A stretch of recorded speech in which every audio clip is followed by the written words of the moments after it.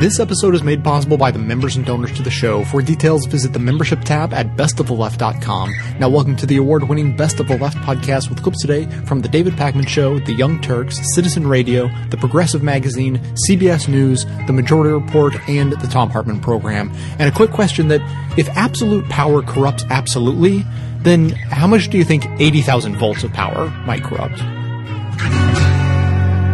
A court has okayed barring police officers with high IQs. I find this very interesting.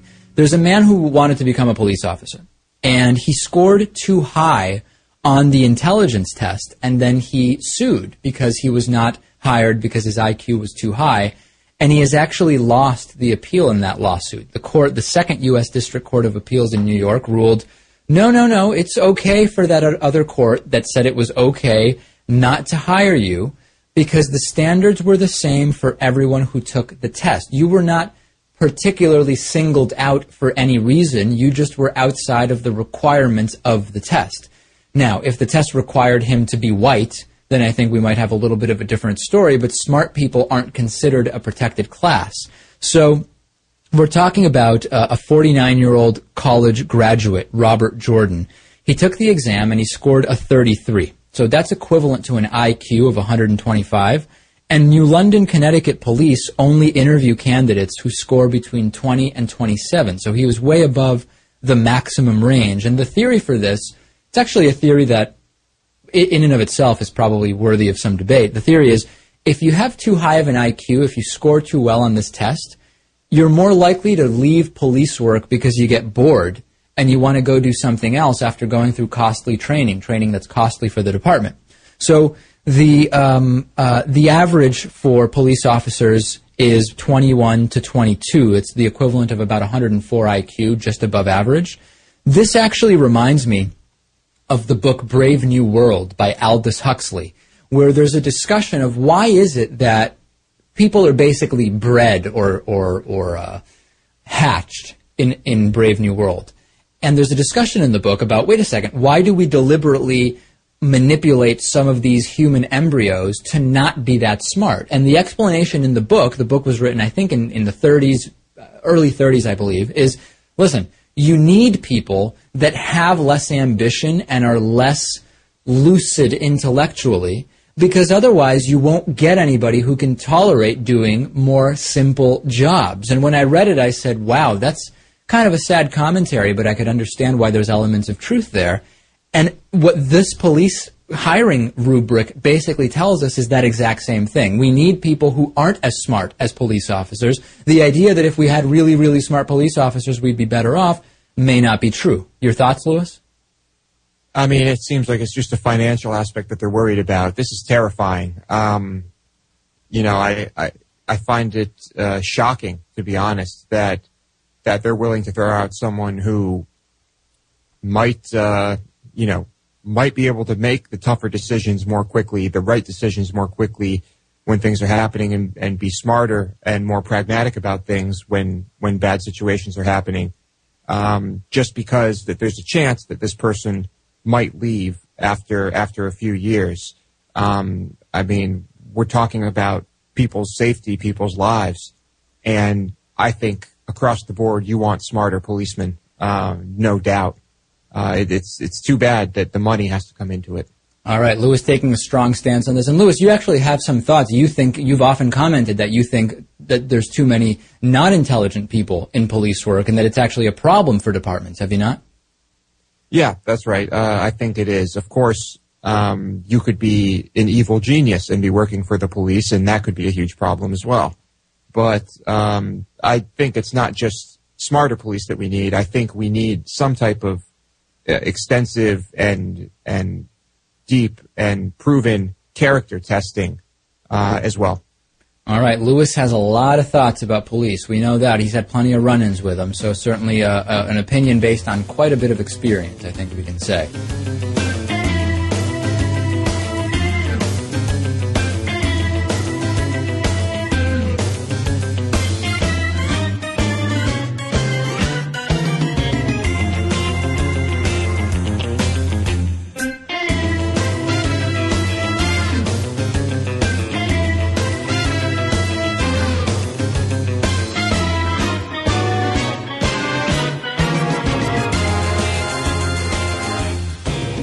Lancaster, California cops were in the search for a wanted parolee.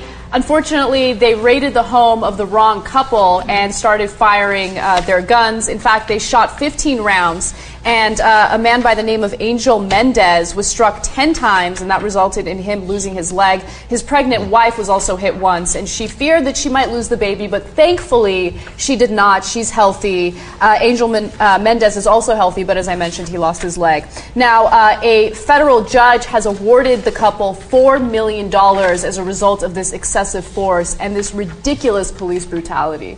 So I'm glad they at least got some degree of justice, which doesn't always happen these days. But this goes to our talk about police state. Shoot first, ask questions later. I mean, you remember the old movies where they'd say, freeze, put your hands up, right? Yeah, even drop the weapon. Drop the weapon, right? It's the wrong house. They didn't even ask. They just go literally firing in. Yeah, Mendez said that they shot their way through the front door, and that he does concede that there was a BB gun on his bed. It looked like a rifle. It looked like a rifle, and he said that he did not grab the rifle to shoot at the cops or the BB gun to shoot at the cops. He just wanted to move it away, push it away so he could get up. But in the process of doing that, I guess the cops thought that he was going to try to shoot them, and then they immediately started shooting at him. But it's a scary situation. They're first of all in the wrong house, and imagine that the couple is asleep when this is happening. They're asleep and they bust through the door, and you're disoriented. You don't know what's going on. To some extent, why couldn't he have picked up the gun? Yeah. Yeah, no, I mean, if you have no idea who's coming into your house, don't gun owners always say, oh, the first thing I get to do is shoot you in the head if you're coming to my house? He doesn't know they're cops. There could be crackheads, whatever, right? So, but that's why we used to say, drop your weapon. Right. We used to have a moment. And yes, does that moment imperil the cops a little bit? Just a certain percentage? I think it does, right? But that's what you're cops, because we pay you to take that risk, and I don't take it lightly. Well, because you could be going into the wrong house. We're not only paying them to take that risk, we're paying them to be trained better than a pedestrian or some regular Joe or whatever who has there's a judgment one must make when you're face to face with someone with a BB gun. Do I shoot 10 times and blow this person away, or do I engage them and say, hey, drop the weapon, put your hands up, get on the floor, or whatever that we've seen in movies? But we expect more. I mean, that's when it comes down to these sort of blurred lines with there's a weapon in there and there's not. It's they're trained.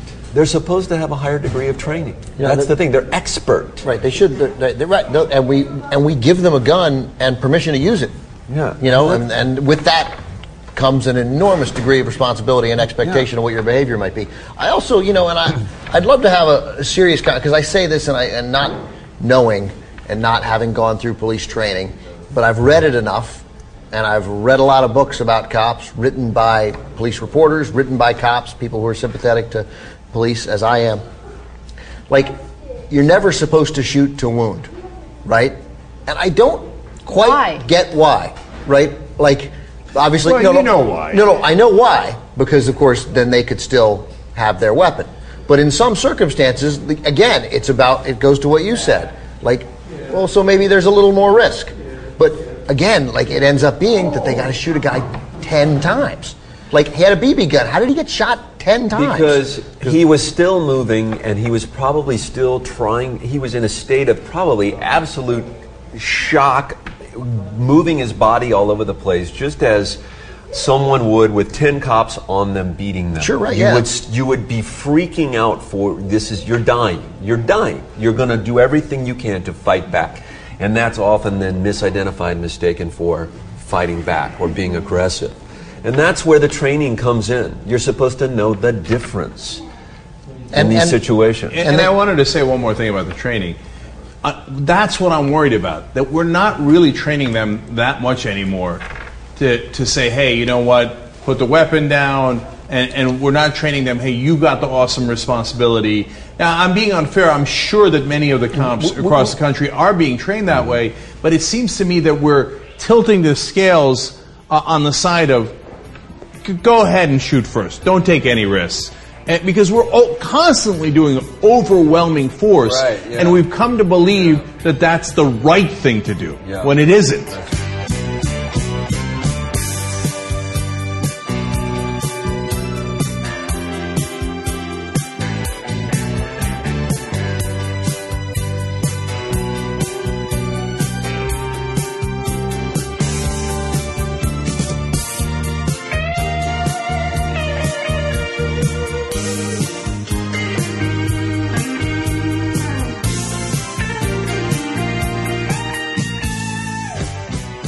In Norristown, Pennsylvania, I'll read this so there is a law that if the cops come to your house over 3 times, that the state encourages or fines, the landlord to get rid of you. Oh, God. Now, at first, maybe some of you are thinking, oh, like if you have like loud parties 3 times, where do you think, how do you think this creates a problem? Domestic abuse? Yes. Yeah. So, last year, there was a woman named, Lakeisha Briggs. Her boyfriend physically assaulted her and the police arrested him. And then the police officer told Mrs. Briggs, you were on 3 strikes. We're going to have your landlord evict you. So the police threatened Mrs. Briggs with eviction because she had received their assistance for domestic violence. And then they talk about Norristown's law that I just told you about. Here's what's even more fucked up about that. What's even more fucked up is not only are you evicting a woman for being abused, but what happens in between when you know that law? Well, what happened to Mrs. Briggs, after her first strike, Mrs. Briggs was terrified of calling the police. She did not want to do anything to risk losing her home. So even when her now ex-boyfriend attacked her with a brick, she didn't call. And later, when he stabbed her in the neck, she was still too afraid to reach out. So what ended up happening was neighbors called.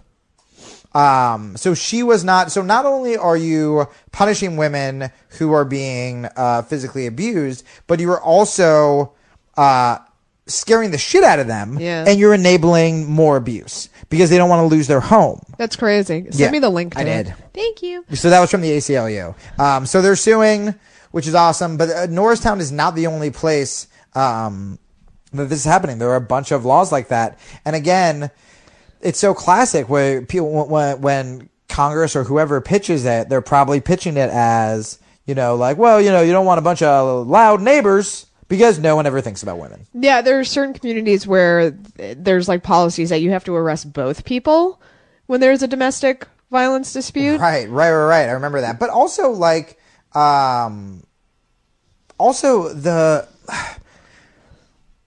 if a dumb law gets passed like that, and let's say we're assuming the best out of that state government, and they were doing it because of noisy parties. I keep using noisy parties because nothing makes me more mad than noisy parties. But it was probably like drug busts and stuff. Or like whatever. That. Yeah. At what point, when you're a cop and a singular person, when you get there and you just go, sorry, lady, strike 3. Like, at what point do the police officers start speaking up? Because I gotta tell you, like, if you're not speaking up, you're just as fucking bad. I mean, you are enabling an abuse. You are a police officer whose job is to stop crime, and you are enabling crime against a woman. Like, the fact that while he was there, after she got beaten up, while they are arresting the dude who beat her up, he's like, also, by the way, how do you fucking say that? Well, this is why it's important to have an independent, like, inspector general's office where it's important to have a place where police officers can file those kinds of grievances. Because what happens with stuff with police forces where there's not an IG office is you find a lot of police officers, like a lot of them, who oppose stop and frisk, who oppose drug busts, who think pot should be legalized, who don't want to waste their times on these like small time dealers, who do want to do stuff like help with rape cases and stuff like that.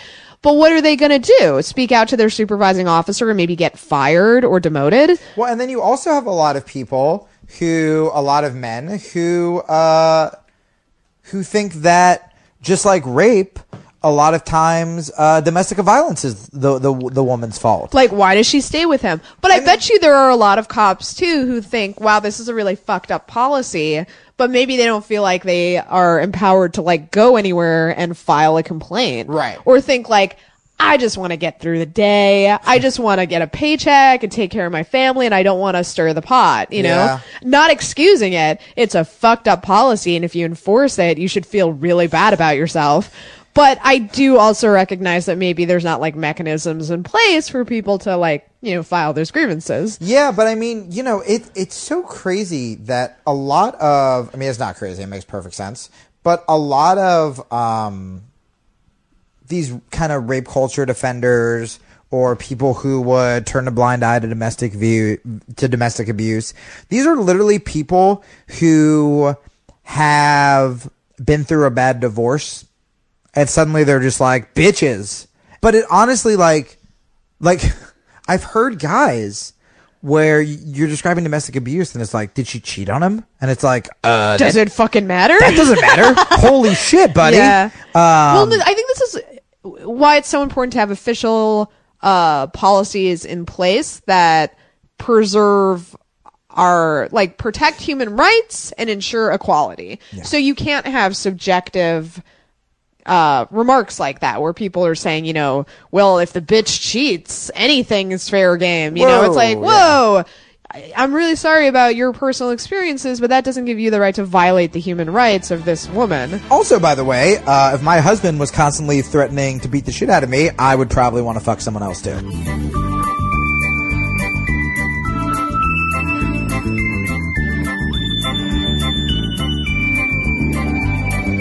One question I get a lot from listeners has to do with how long it takes me to make an episode of Best of the Left. Well, between all the research, show prep, and actual editing, it comes out to around 20 hours of work for each one of the 10 episodes I make every month. Obviously, this is only possible because of the listeners who chip in a few bucks each month to make it happen, so if you appreciate this show and think it provides a valuable service, then please think about becoming a member at the $10 a month level. That's only $1 a show after all. I've always believed in giving away the show for free so everyone can hear it without restrictions, so if you can afford $10 a month, that covers yourself and several others who maybe can't afford to pay but who need to hear the show as much as anyone. As thanks, members also receive bonus content including extra voicemails, behind-the-scenes stories, and more of my personal musings. Thanks so much for your support.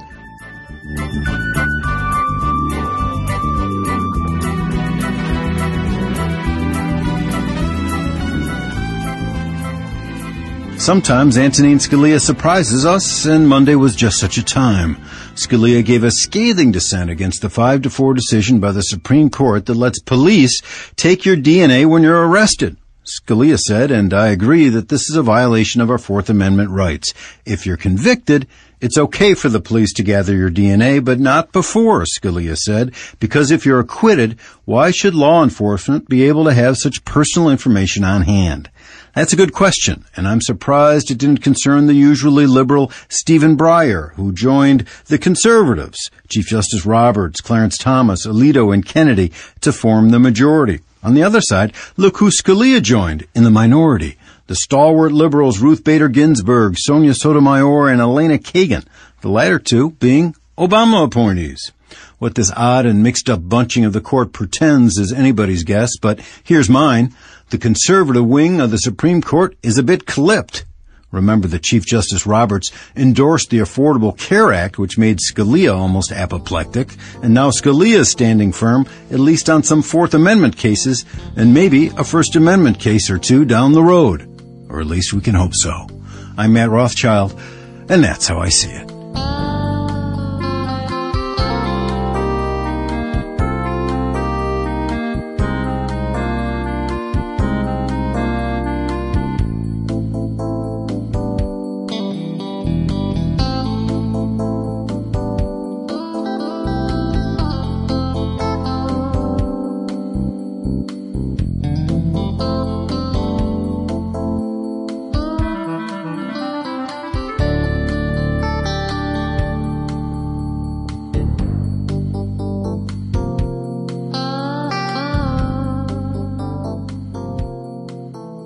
Here's something really interesting out of Rialto, California. We've talked, Lewis, about recording the police. and how increasingly police departments are aware of the law in terms of being recorded. We see, although we still see them, we see less and less of those incidents where the police is angrily caught on video taking a camera from someone and smashing it and that type of thing. And Rialto, California Police Chief William Farrar has a new idea. He did a test. Now, Rialto has about 100,000 people living in it, okay? William Farrar, the police chief, decided to do a test where he said, here's what we're going to do. We're going to put cameras on all of our police officers, and anytime they get out of their cruisers to have any kind of exchange with someone who is in Rialto, it's going to be videotaped. And let's see what effect it has on complaints against the police. Let's see what effect it has on how much force is used by police, etc. They did the test. They did this where they basically gave half of the police officers that were on duty at any particular time the cameras. And what they would do is when they get out of their car, they start the recording, but the camera also has the ability to add on to that recording the 30 seconds before when the officer actually hits start, if that makes sense. So you've got whatever the police officer chose to record plus 30 seconds before it, okay? Incredible results.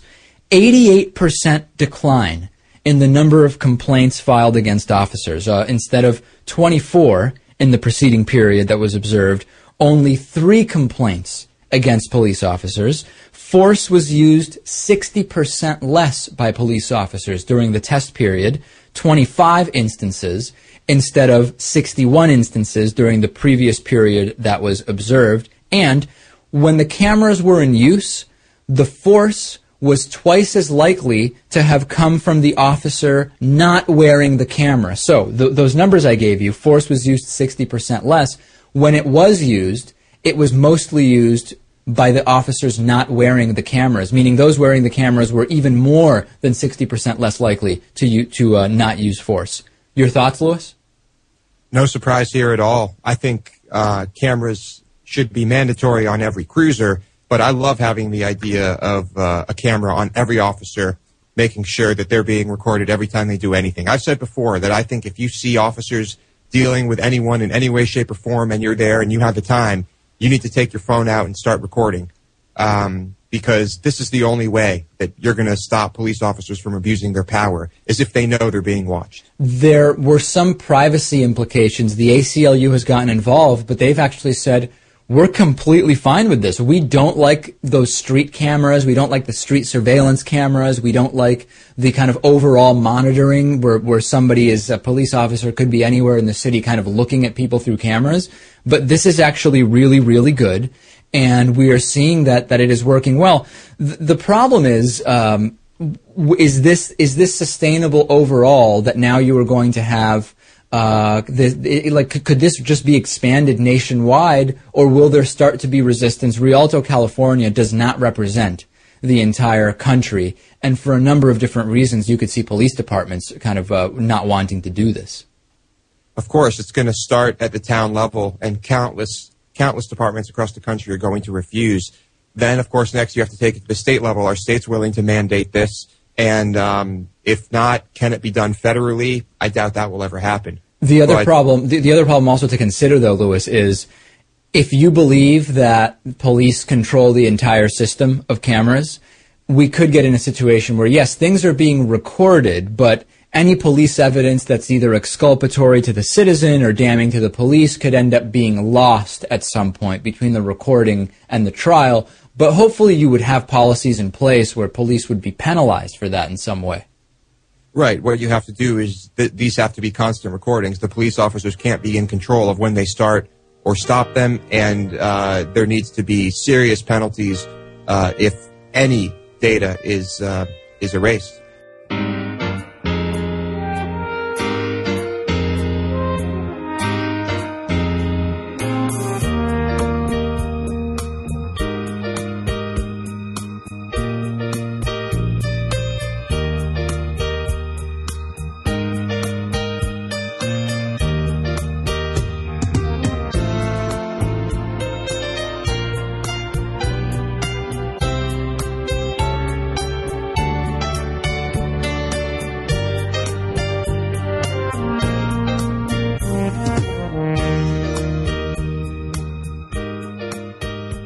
Georgia resident Jack Lamar Robertson apparently overdosed on his diabetes medication, something that his fiancée felt was an apparent suicide attempt. Now, she called the authorities immediately. She called the paramedics, and while they were arriving on the scene, she let them know that he was being extremely difficult and combative. So the paramedics decided to call police, and police arrived to the scene before the paramedics did.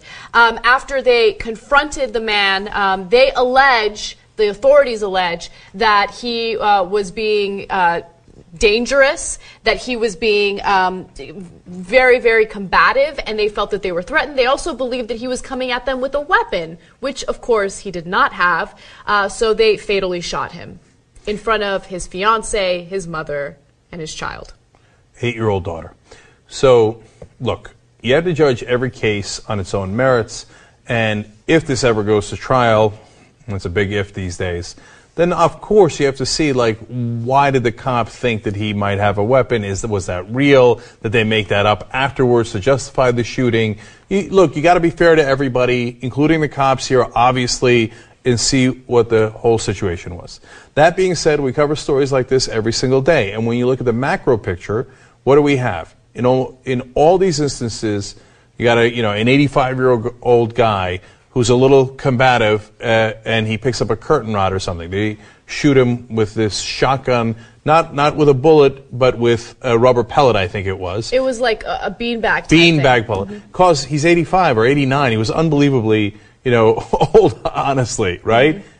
Internal bleeding, dies, right? A Down syndrome kid, they asphyxiate him. That was just yesterday, right? Oh, he was being unruly because he wanted to watch a movie twice. Now here, you call the paramedics for help. You called an ambulance. You said, please come help me. And instead of helping you, they come and they shoot you and they kill you. I remember about 2 years ago, the reoccurring story when it came to police brutality was the overuse of non-lethal weapons like tasers. And it's incredible to me that when these stories are popping up now, I mean, they completely bypass the tasers altogether. Now they're just shooting people if they're a little combative. And again, we don't know all the details of this story. At this point, it's a he said, she said situation where the family is saying one thing and the cops are saying something else. But I always find it interesting that when these stories come up, the cops always point to, well, we thought that person had a weapon. Oopsie, that person actually didn't have a weapon. That's questionable. Why do you have non-lethal weapons? Aren't you trained to use that if you feel like there is someone there who's a threat? And then if that doesn't work, you might have to escalate and go to other measures. And I just want to know for the record, Cenk, very quickly, he did overdose allegedly on diabetes medication. And I did some research on the medication and what it could do to you if you do overdose. And it can create intense anxiety and confusion. So he was not in the right state of mind at that moment. So it isn't, unbelievable that he would be acting difficult. But again, there are other methods of restraining him. Immediately resorting to shooting someone to death is not the right way to go about it. So I remember in the Boston bomber case, they had tracked down this friend of Tamerlan Tsarnaev. You remember the story? And then they had like 7, 8 officers in the room, FBI guys, and then they said they shot him and they killed him, right, in his own living room after they'd been interrogating him for hours. And then they said, oh, he had a weapon. Then they said, oh, he had a knife. Then they said, oh, he didn't have a knife, but he had some sort of weapon. Then they said, oh, okay, he didn't have a weapon. Yeah, but he overturned the table. So, so when you look at it, how many times have we heard the story? And the problem is, in my opinion, the overall state of mind that we put all the cops in. It's like you're not cops anymore, it's like the military. We're in a state of constant war with our own citizenry. So if anybody gives you trouble, shoot first, ask questions later. Now, think about the ramifications of this. So, is this guy, like, if you're in that community, now, are you afraid to call for help? Because, if you've got a situation, in a lot of medical situations, somebody is having involuntary actions, like physical, right? It might be that they're, having a stroke, they're shaking, I don't know. The adverse reaction to many different kinds of medications, right? Are you now afraid to call the police? Because when the police come, the first thing they're going to do is shoot, right? So, it's outside the bounds of reason. And look, this case, again, could be adjudicated in a totally different direction, and maybe the cops had a reasonable belief that he had a weapon, right? Every case is different. But when you look at the totality, it paints an ugly, ugly picture where the police are no longer protecting us. It feels like they're at a war against us. Yeah, so when you look at the prevalence of cases like this, it kind of makes you wonder, is this because of the fact that some of them might be power hungry? Could it be the obsession with shooting a gun? Could it be because of the militarization of our police force? I mean, we have police departments right now that are not only using drones, but literally have military tanks. We just did a story on that last week where the police department in Dallas has a $600,000 military tank, right? So it's the police state. I mean, this is just a symptom of that. And one last thing. Now, look, this guy happens to be black, but it is, I really don't think it's about race. I think it's about class, right? And so I can guarantee you that if in Beverly Hills somebody called, or on the Upper East Side, or Upper West Side of Manhattan, etc., name any nice town or area in the country, right? Somebody calls and says, we need paramedics here, we need an ambulance, there's adverse reaction to diabetes medication. It is impossible that the cops would come in and shoot a guy dead in his house in Beverly Hills. It's just not going to happen. It's not going to happen. It's never going to happen because they'd be so afraid that they would get in trouble, they would get fired, there would be ramifications. So the rich immediately will they call in cops to help subdue the guy so they could bring him to the hospital? Yeah, of course they can do that. But they're not going to come in shooting, right? But here, you're in a poor neighborhood.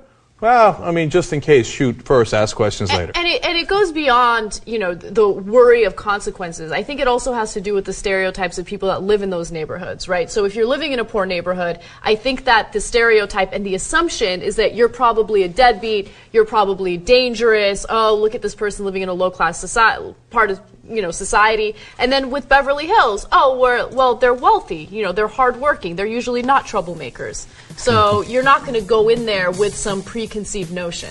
Yeah, because if you're having adverse reaction to diabetes medication, troublemaker.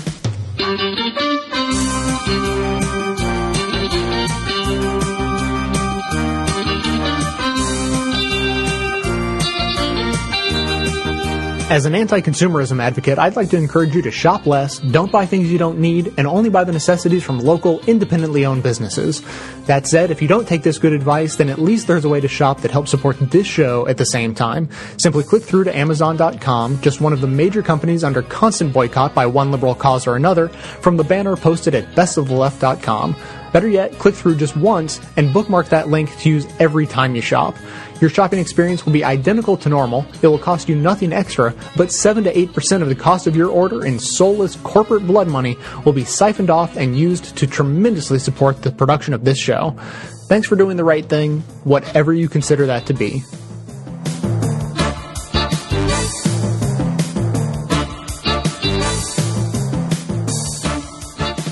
This is L.A. Sheriff's Deputy Elton Simmons, and I bet you don't like him already. Seeing him there, hiding in the shadows, why can't he go catch some real criminals, you may be thinking? Or no wonder he has a record number of complaints. Who wouldn't complain about a guy whose sole purpose in life is to ruin your day? Go around the corner. By the very nature of the business, all L.A. County traffic cops can expect to get at least a few complaints every year. A lot of them are petty, people just mad because they got a ticket. But regardless, they all get documented and placed in the officer's personnel file. Which is why Captain Pat Maxwell was stunned when he started looking through Simmons' file. I just said that's not possible. Although he did see lots of commendations. Looking back over the last 20 years, over the last 25,000 traffic stops, Captain Maxwell couldn't find one complaint. A record. 0. I mean, Vegas or MIT could not give you the odds or the statistical probability of that. Obviously, Elton is doing something right. Something, it's got to be something. Do you know what it is? No. No idea. No. Until the captain told him, Elton didn't even know he had such a record, let alone how he got it. It's just how I do it every day. So we trailed him for a day to see if we could figure out how he does it. Yeah, what's going on? How you doing today, man? First thing I noticed was that he has this pitch-perfect mix of authority I need you to take care of that. and diplomacy. I don't want to keep pulling you over, though. With none of the attitude that sometimes comes with a cop. That's okay. That's good. Just be careful, all right? I'm here with you. I'm not up here. Because one thing I hate is to be looked down at. I can't stand it. So I'm not going to look down at you. That's why, in lieu of a lecture, he gives most people the benefit of the doubt. So, it happens. Of course, they still get the ticket. It happens. Just not the guilt trip. And drivers seem to apprippreciate that. It's not that bad. So much so that by the end, some are downright smitten. You know what it is? It's a smile. Really? He's got a great smile. Really? Oh, yeah. You're giggling now. You just got a ticket. I just got a ticket. He's a nice guy. I mean, how can you be mad at that guy? Apparently, you can't. Disarming. That's it, disarming. Time after time. Very kind. Ticket after ticket. Never so happy to get a ticket in my life. We saw Officer Elton Simmons melt away a polar ice cap of preconceptions. And his boss says there's a lesson in there for hard-nosed traffic cops everywhere.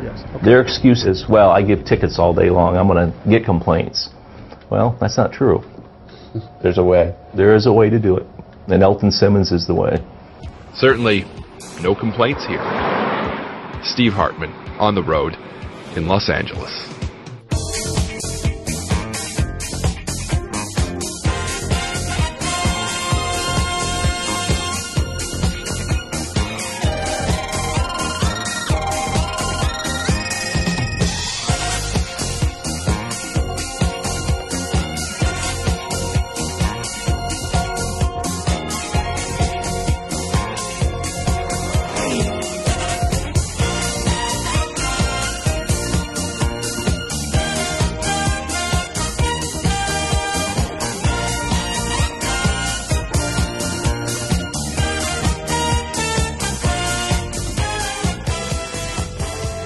I didn't want to get caught up in sort of the classic libertarian argument that I get into with libertarians, because I think there's a lot of value in talking about these problems and recognizing these problems without even necessarily getting into an argument about the solution here. But I happen to think that if you can get politicians to stop funding, if you can get the political will to stop funding police departments to fight terror or the war on drugs, you certainly can muster the political will to get them to continue to fund, but put restrictions on how that goes so that the execution of those plans is more in line with what you've sold in the first place. You can say the solution is just not fund these departments, but they're still going to have funds, and you're still going to have, Buffy, Police Chief Buff, who's going to look at those new toys and say, that's where we're going to spend our money on. Because that's the thing that we can show people. You still have your Police Chief Kesslers out there, which is not to, I don't want to paint with such a broad brush, but the point is that I think inevitably when you charge people with a role in society like being police officers, it is human nature that they're going to tend to abuse that authority. I'm not saying all, and I'm not even saying the majority, but there's going to be a strain in there. There's going to be that constant tension. Like I say, I put on a cop uniform for a week, and I missed it for like months after that. Just walking around the street and just people come up to you, and officer, and you just say, well, wait 1 second. I'm talking to my partner. You walk into a diner and they just immediately like, what can I do for you?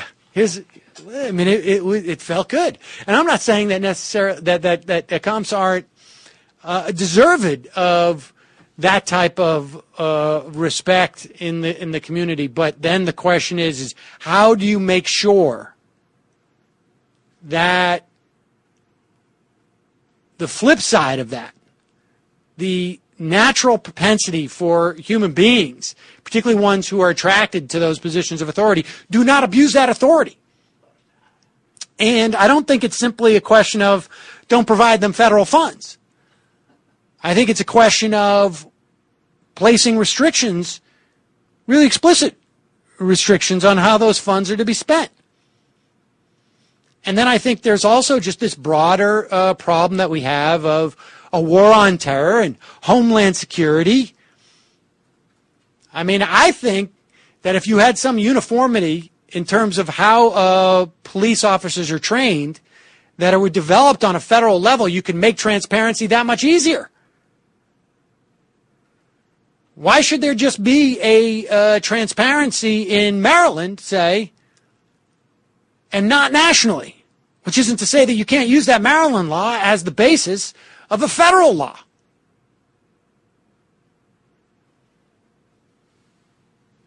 And so, that's, I think, where, from a solution orientation, we diverge. The problem isn't that federal dollars per se were the only impetus to this. It was a whole raft of things. And it's federal dollars that may be the best instrument in which to curtail it.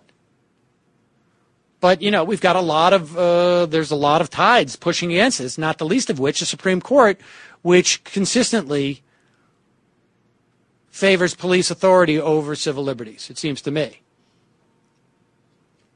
But very interesting discussion, and definitely something important to be thinking about. And, like I say, when I don't remember what context it was that maybe it was a youth group I was involved in that had this cop come in. I think the cop was a friend of my dad's who was part of the SWAT team, but he was a normal cop, but then they kept the SWAT stuff. And I just remember him talking about, like, no one is allowed to go into my trunk and pull any of this stuff out, and it is criminally sanctioned. I mean, it was always just sort of like, we only go open up this box with this equipment under the most specific of circumstances. And it's quite clear that either on a federal level or a state level or a municipal level, those requirements, that bar to entry into that box full of the SWAT equipment has been lowered and lowered. And I suspect that's happened on a municipal and a state level. So maybe it's time for some broader national, federally emanating requirements and parameters for the use of this equipment. Who gets it and when?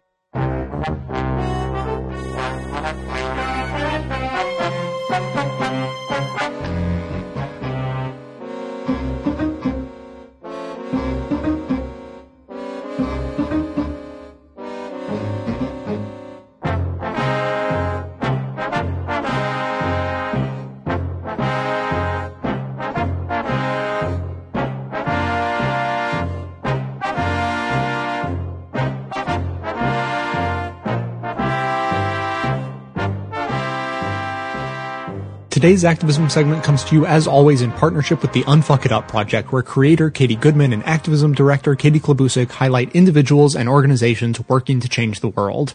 Today's campaign, National Day of Protest to Stop Police Brutality. On October 22nd, the 18th day of Protest to Stop Police Brutality, Repression, and the Criminalization of a Generation will take place across the country. Organized by the October 22nd Coalition, the annual action brings together targeted communities and allies in a show of solidarity with victims' families as they demand accountability and the end of abuse at the hands of those empowered to patrol our streets. October22.org has the information and links to events in your area. Their homepage also spotlights the higher profile attacks which have received some, but not nearly enough, national attention. David Silva of Bakersfield, California, a 33-year-old beaten to death. John Rana, 95, killed by a taser and a beanbag round in a Chicago nursing home. 16-year-old Kamani Gray, shot 7 times by the NYPD, 3 of those shots in his back. Cephas Johnson, the uncle of Oscar Grant, whose story is depicted in the movie Fruitvale Station, intertwines his family's pain with the pain felt around the country. Quote, "The call for the 18th National Day of Protest to Stop Police Brutality, Repression, and the Criminalization of a Generation is to bring forward the united, powerful, visual coalition of families victimized by police terrorism and to reach into all parts of our community. May our unity bring the change that our children, grandchildren, and great-grandchildren so rightfully deserve. Freedom, justice, equality, humanity, respect, and a right to take BART, the Bay Area Rapid Transit, and a right to walk to 7-Eleven for Skittles and iced tea without being executed." Unquote. Visit October22.org to find the event near you, and for those seeking organizing assistance, legal aid, public education training, and support for victims and their families beyond next week's action, the National Police Accountability Project is a fantastic resource. The NPAP is a project of the National Lawyers Guild, a group protest veterans veterans and occupiers know well as the helpful people in the green hats.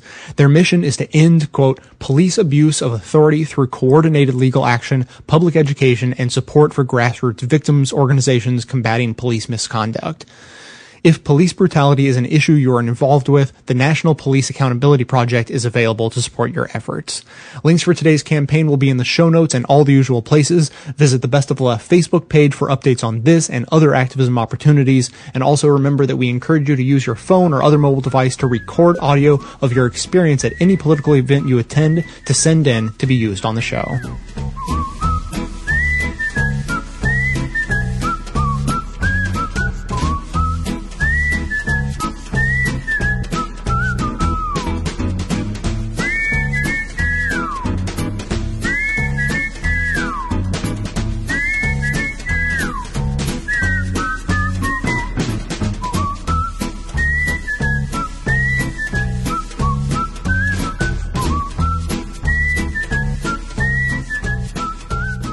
It looks like the woman who was driving her car around. This has really been troubling me, and maybe I'm off base on this, but the woman who was driving that car around, it looks like she was probably experiencing postpartum depression, and if not just that, she had some kind of serious mental illness on top of that, because she was taking antidepressants, and she was also had been prescribed anyway. We don't know what she was on at the moment.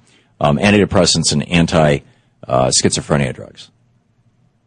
And her family said that since the birth of her child, she was experiencing extreme depression. And there's this thing called postpartum depression. Remember the woman who drove her car with her children in it into the river and drowned her children, and the other woman who killed her kid? I mean, there's Susan Smith, I think, was one of the names. There was somebody else.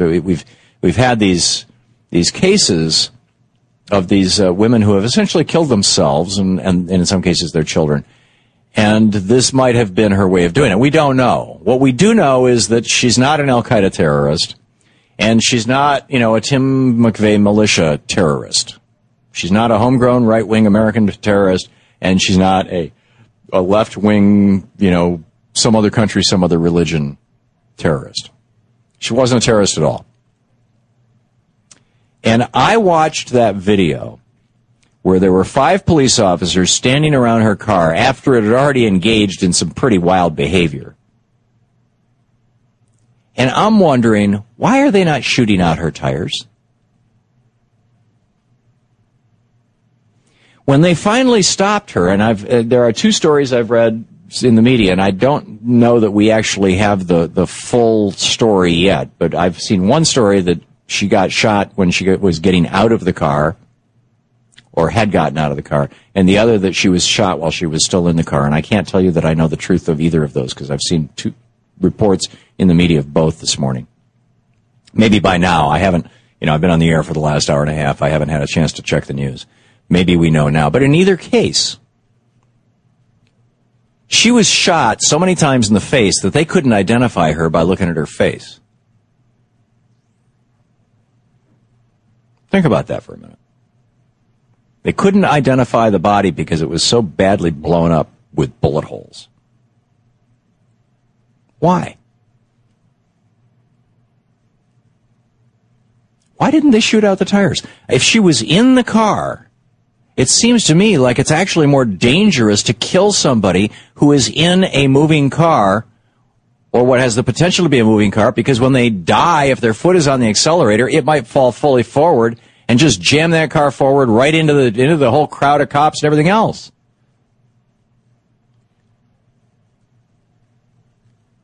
And whatever happened to minimum force necessary? Or am I just totally off base on this? Is it just like really important if somebody runs from the police that you just shoot him in the head? And I realize it wasn't just running from the police. It was crashing the barricade at the White House and crashing the barricade at the U.S. Congress, the U.S. Capitol building. But is that an executable offense? Is the penalty for running the barriers at the White House and Congress death? What happened to the doctrine? I mean, I got to tell you, maybe I've been thinking about this more than at other times in my life, because last year, when Louise and I both had surgery at the same time, and we were both laid up in bed for 3 weeks, and on a fair number of painkillers, and we'd have these debates about who is sicker, so who gets to go out and make dinner or, make a coffee in the morning. And just to take our minds off it, we opened a Netflix account and we watched 5 seasons worth of Macmillan and Wives, because that was a show that we really loved when we were first married, when we were kids. Takes place in the 70s. Rock Hudson and Susan St. James, and he's the chief of police, or the commissioner of police for San Francisco. We watched all of the Columbo episodes that are available on Netflix. We were watching these old cop shows, right, from the 70s. And they didn't come out with SWAT teams. I mean, you had the commissioner and his buddy, I forget the guy's name, they'd chase somebody 4 blocks before somebody would pull. In fact, Rock Hudson never carried a gun in that show. If they shot somebody, they'd try to shoot their legs. They always tried to catch them. They'd try to box their car in with other cars. When did this nation become Dirty Harry? Was it with the Dirty Harry movies in the 80s? Was it Clint Eastwood who changed America? Who made cops feel that, hey, I'm PO'd, I'm going to shoot you in the head. Go ahead, punk, make my day. I actually think it was. I mean, when I look at the arc of American entertainment, and that's what Louise and I did for a couple of weeks, and I'm a big Clint Eastwood fan, not politically, but I love his movies. And while we were laying in bed, we watched all the old Dirty Harry movies, and we watched, there was another couple that he was involved in, I forget the name of them.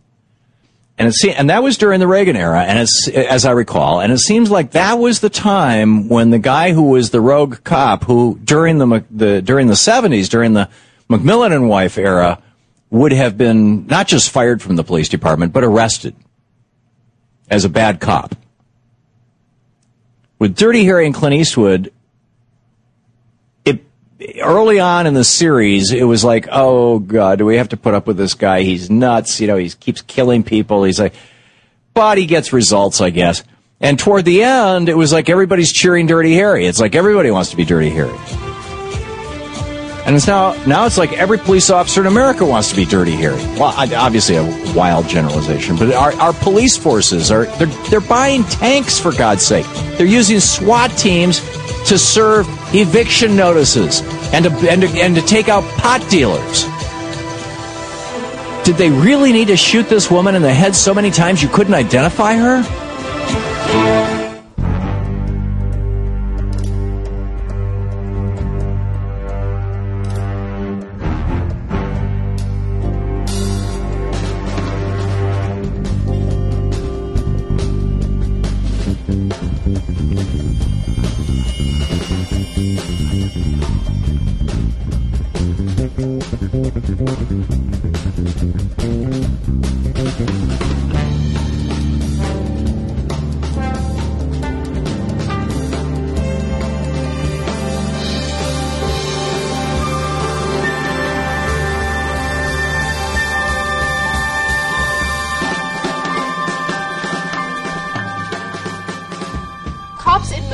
Are now using handcuffs that have an 80,000 volt stun ability. So basically what they would do is they would use these handcuffs to stun the people that they're detaining because they're not behaving appropriately. Now keep in mind, they're already handcuffed, and you are a cop.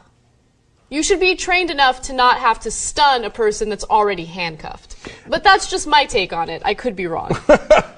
So, first of all, A normal taser is 50,000 volts. This is 80,000 volts. This is 80,000 volts, and I should note that the police department in Missouri, and this is the Buchanan County Police Department, alleges that this is not really a big deal. In fact, let me give you the graphic from Captain Jody Hovey. He says that it affects the muscles of the body, and it doesn't really affect anything else. Everyone says it affects your heart, and it does not. What it does really is it just sends a charge through the body that locks up your muscles. Okay. Now keep in mind, as Cenk mentioned, he clarified, it's 80,000 volts. Tasers are 50,000 volts. How many people have died from tasers? Let's take a look. 500 people died in the U.S. after being shocked by tasers between 2001 and 2012. Tasers typically deploy a charge of 50,000 volts. So they say, well, some people say that it affects your heart.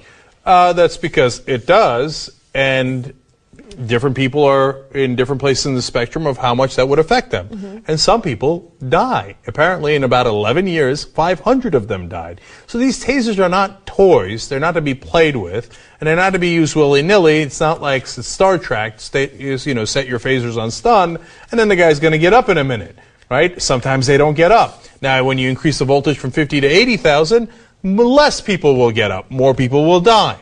But to me, the most outrageous part of this is they're already in handcuffs. Mm-hmm. You've already detained them. So to me, I get it, right? Could a guy who's already in handcuffs, especially as you're transferring them from one prison to another, and that's one of the scenarios they lay out, could they still shake around a little bit and cause you a little bit of trouble? Yeah, they can.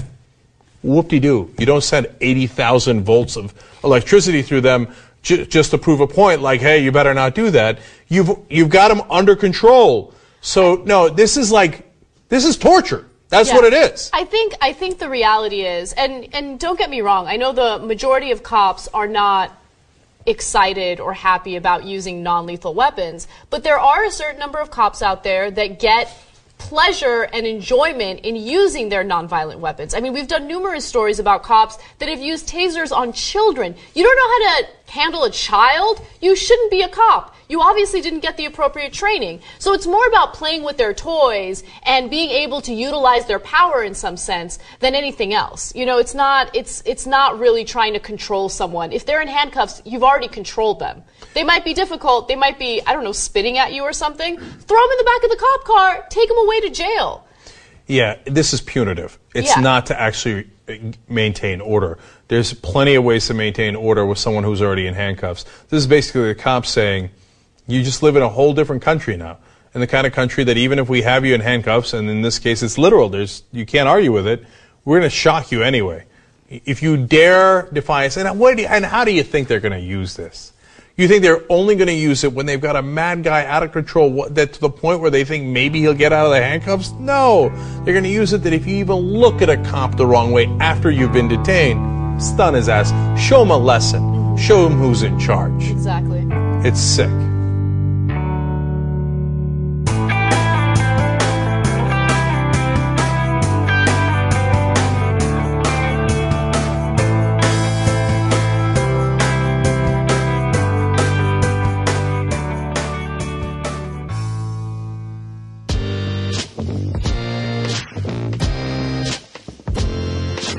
Hey Jay, this is Nick from California. I really liked your rhetoric in general about science and society and progress. The one problem I have though is you used oil as an example of how we need to be careful about advancement. But the thing about oil is that I actually learned when I was 9 years old in 1989 about the science of global warming. Throughout the 90s and 2000s, when we knew of global warming, the evidence was pretty clear. It wasn't maybe as rock solid as it has been in the last decade. But the fact is, if we had actually used scientific advancement and scientific knowledge at that point to curtail fossil fuel use, we might have actually been okay. Similarly, we might go if we actually used GMOs, but at the first sign of actual real problems with them, actually had an override mechanism within big business to stop it, then I think that the harm would be a lot less. But I do agree that corporations actively prevent the government from having those overrides, which is the real problem. And I just want to be clear that science also is a method of observation. those things like nuclear bombs and other bad things that came, that was using that information, those observations, those theories, to make technology, which is bad. Okay, science doesn't bring about bad things. That's knowledge. Science can then be used to bring technology, which is bad. I just wanted to clear that point up as well. Thank you, Jay. Keep up the good work. Bye-bye. I just wanted to say for clarification, Jay, my last comment wasn't actually pro-GMO. I actually sort of realized that I would be more so, except that we don't have a mechanism in the corporate world necessarily for stopping advancements once they have those negative implications. I think that going ahead with GMOs now or other kinds of things like that would be just fine if we actually had the world superpower actually had a regulatory mechanism that worked to stop things like fossil fuel and GMOs if they do go off the rails. I think that I would be completely in support of GMOs if there was good regulation and oversight. But you have actually convinced me that caution is needed because we have known for 30 years that the climate was heating because of fossil fuel burning, and we didn't do anything about it. Take care.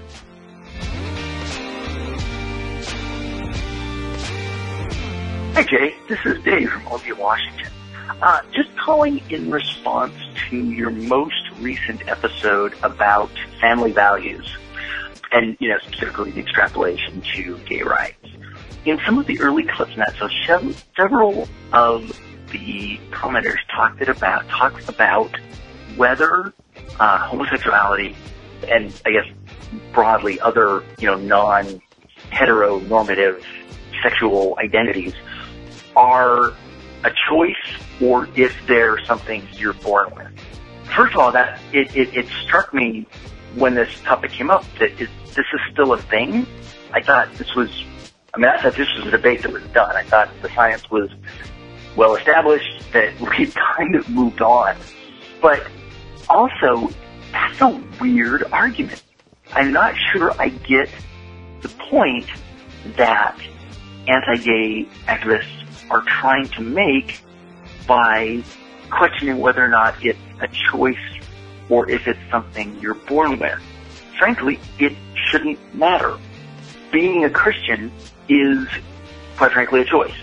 There's no way that you could argue that's something you're born with, that that's intrinsic to who you are. That's a choice you make during your life. It's clearly influenced by where you're raised. It's clearly influenced by your parents and your society.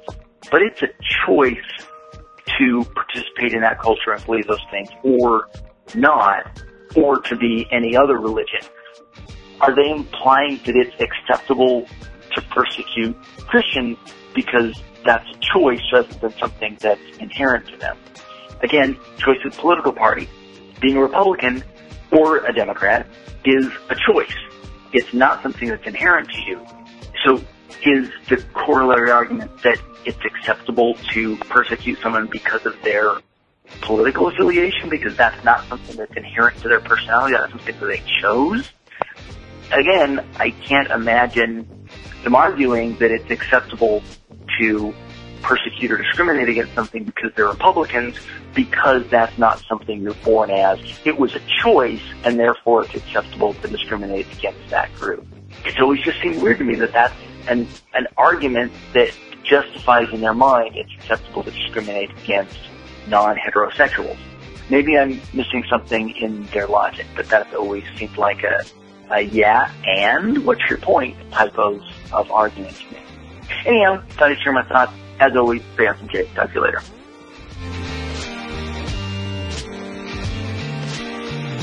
Hey Jay, this is Melissa from New York. I'm calling about the recent discussion about Monsanto and the rest of the food debate.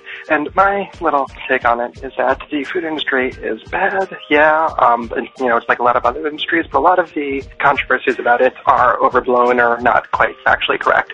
For example, I believe a couple of callers from last time brought up the controversy about Monsanto selling seeds, and those seeds blew into other people's farms, and then Monsanto sues those people for growing their farms. That's actually not true. It's based on a 1999 Supreme Court case in which seeds went to someone's farm, they grew it, but the difference was he harvested the seeds and then planted them the next year. I think it's important for us to make sure that we have all of this information correct and not, just keep propagating myths. If you're more interested, the Skeptic's Guide to the Universe podcast, episode 429, has a nice, thorough debunking of a lot of different myths about Monsanto.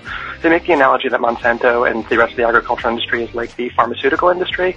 It's a, pretty bad, horrible industry, but it's not necessarily the absolute worst, nor is it, the devil incarnate. It's just another business that has a lot of horrible things that they do and a lot of definitely shady things that they do, but it's very important that we don't fall into, the traps of promoting pseudoscience and absolute myths in service of our other goals. Thanks, Jay. Thanks for listening, everyone. Thanks to the volunteers who helped gather clips to make the show possible, and thanks to all those who called into the voicemail line. If you'd like to leave a comment or question of your own to be played on the show, the number to dial is 202-999-3991. So I just want to respond to the last call, referring to the Skeptic's Guide to the Universe.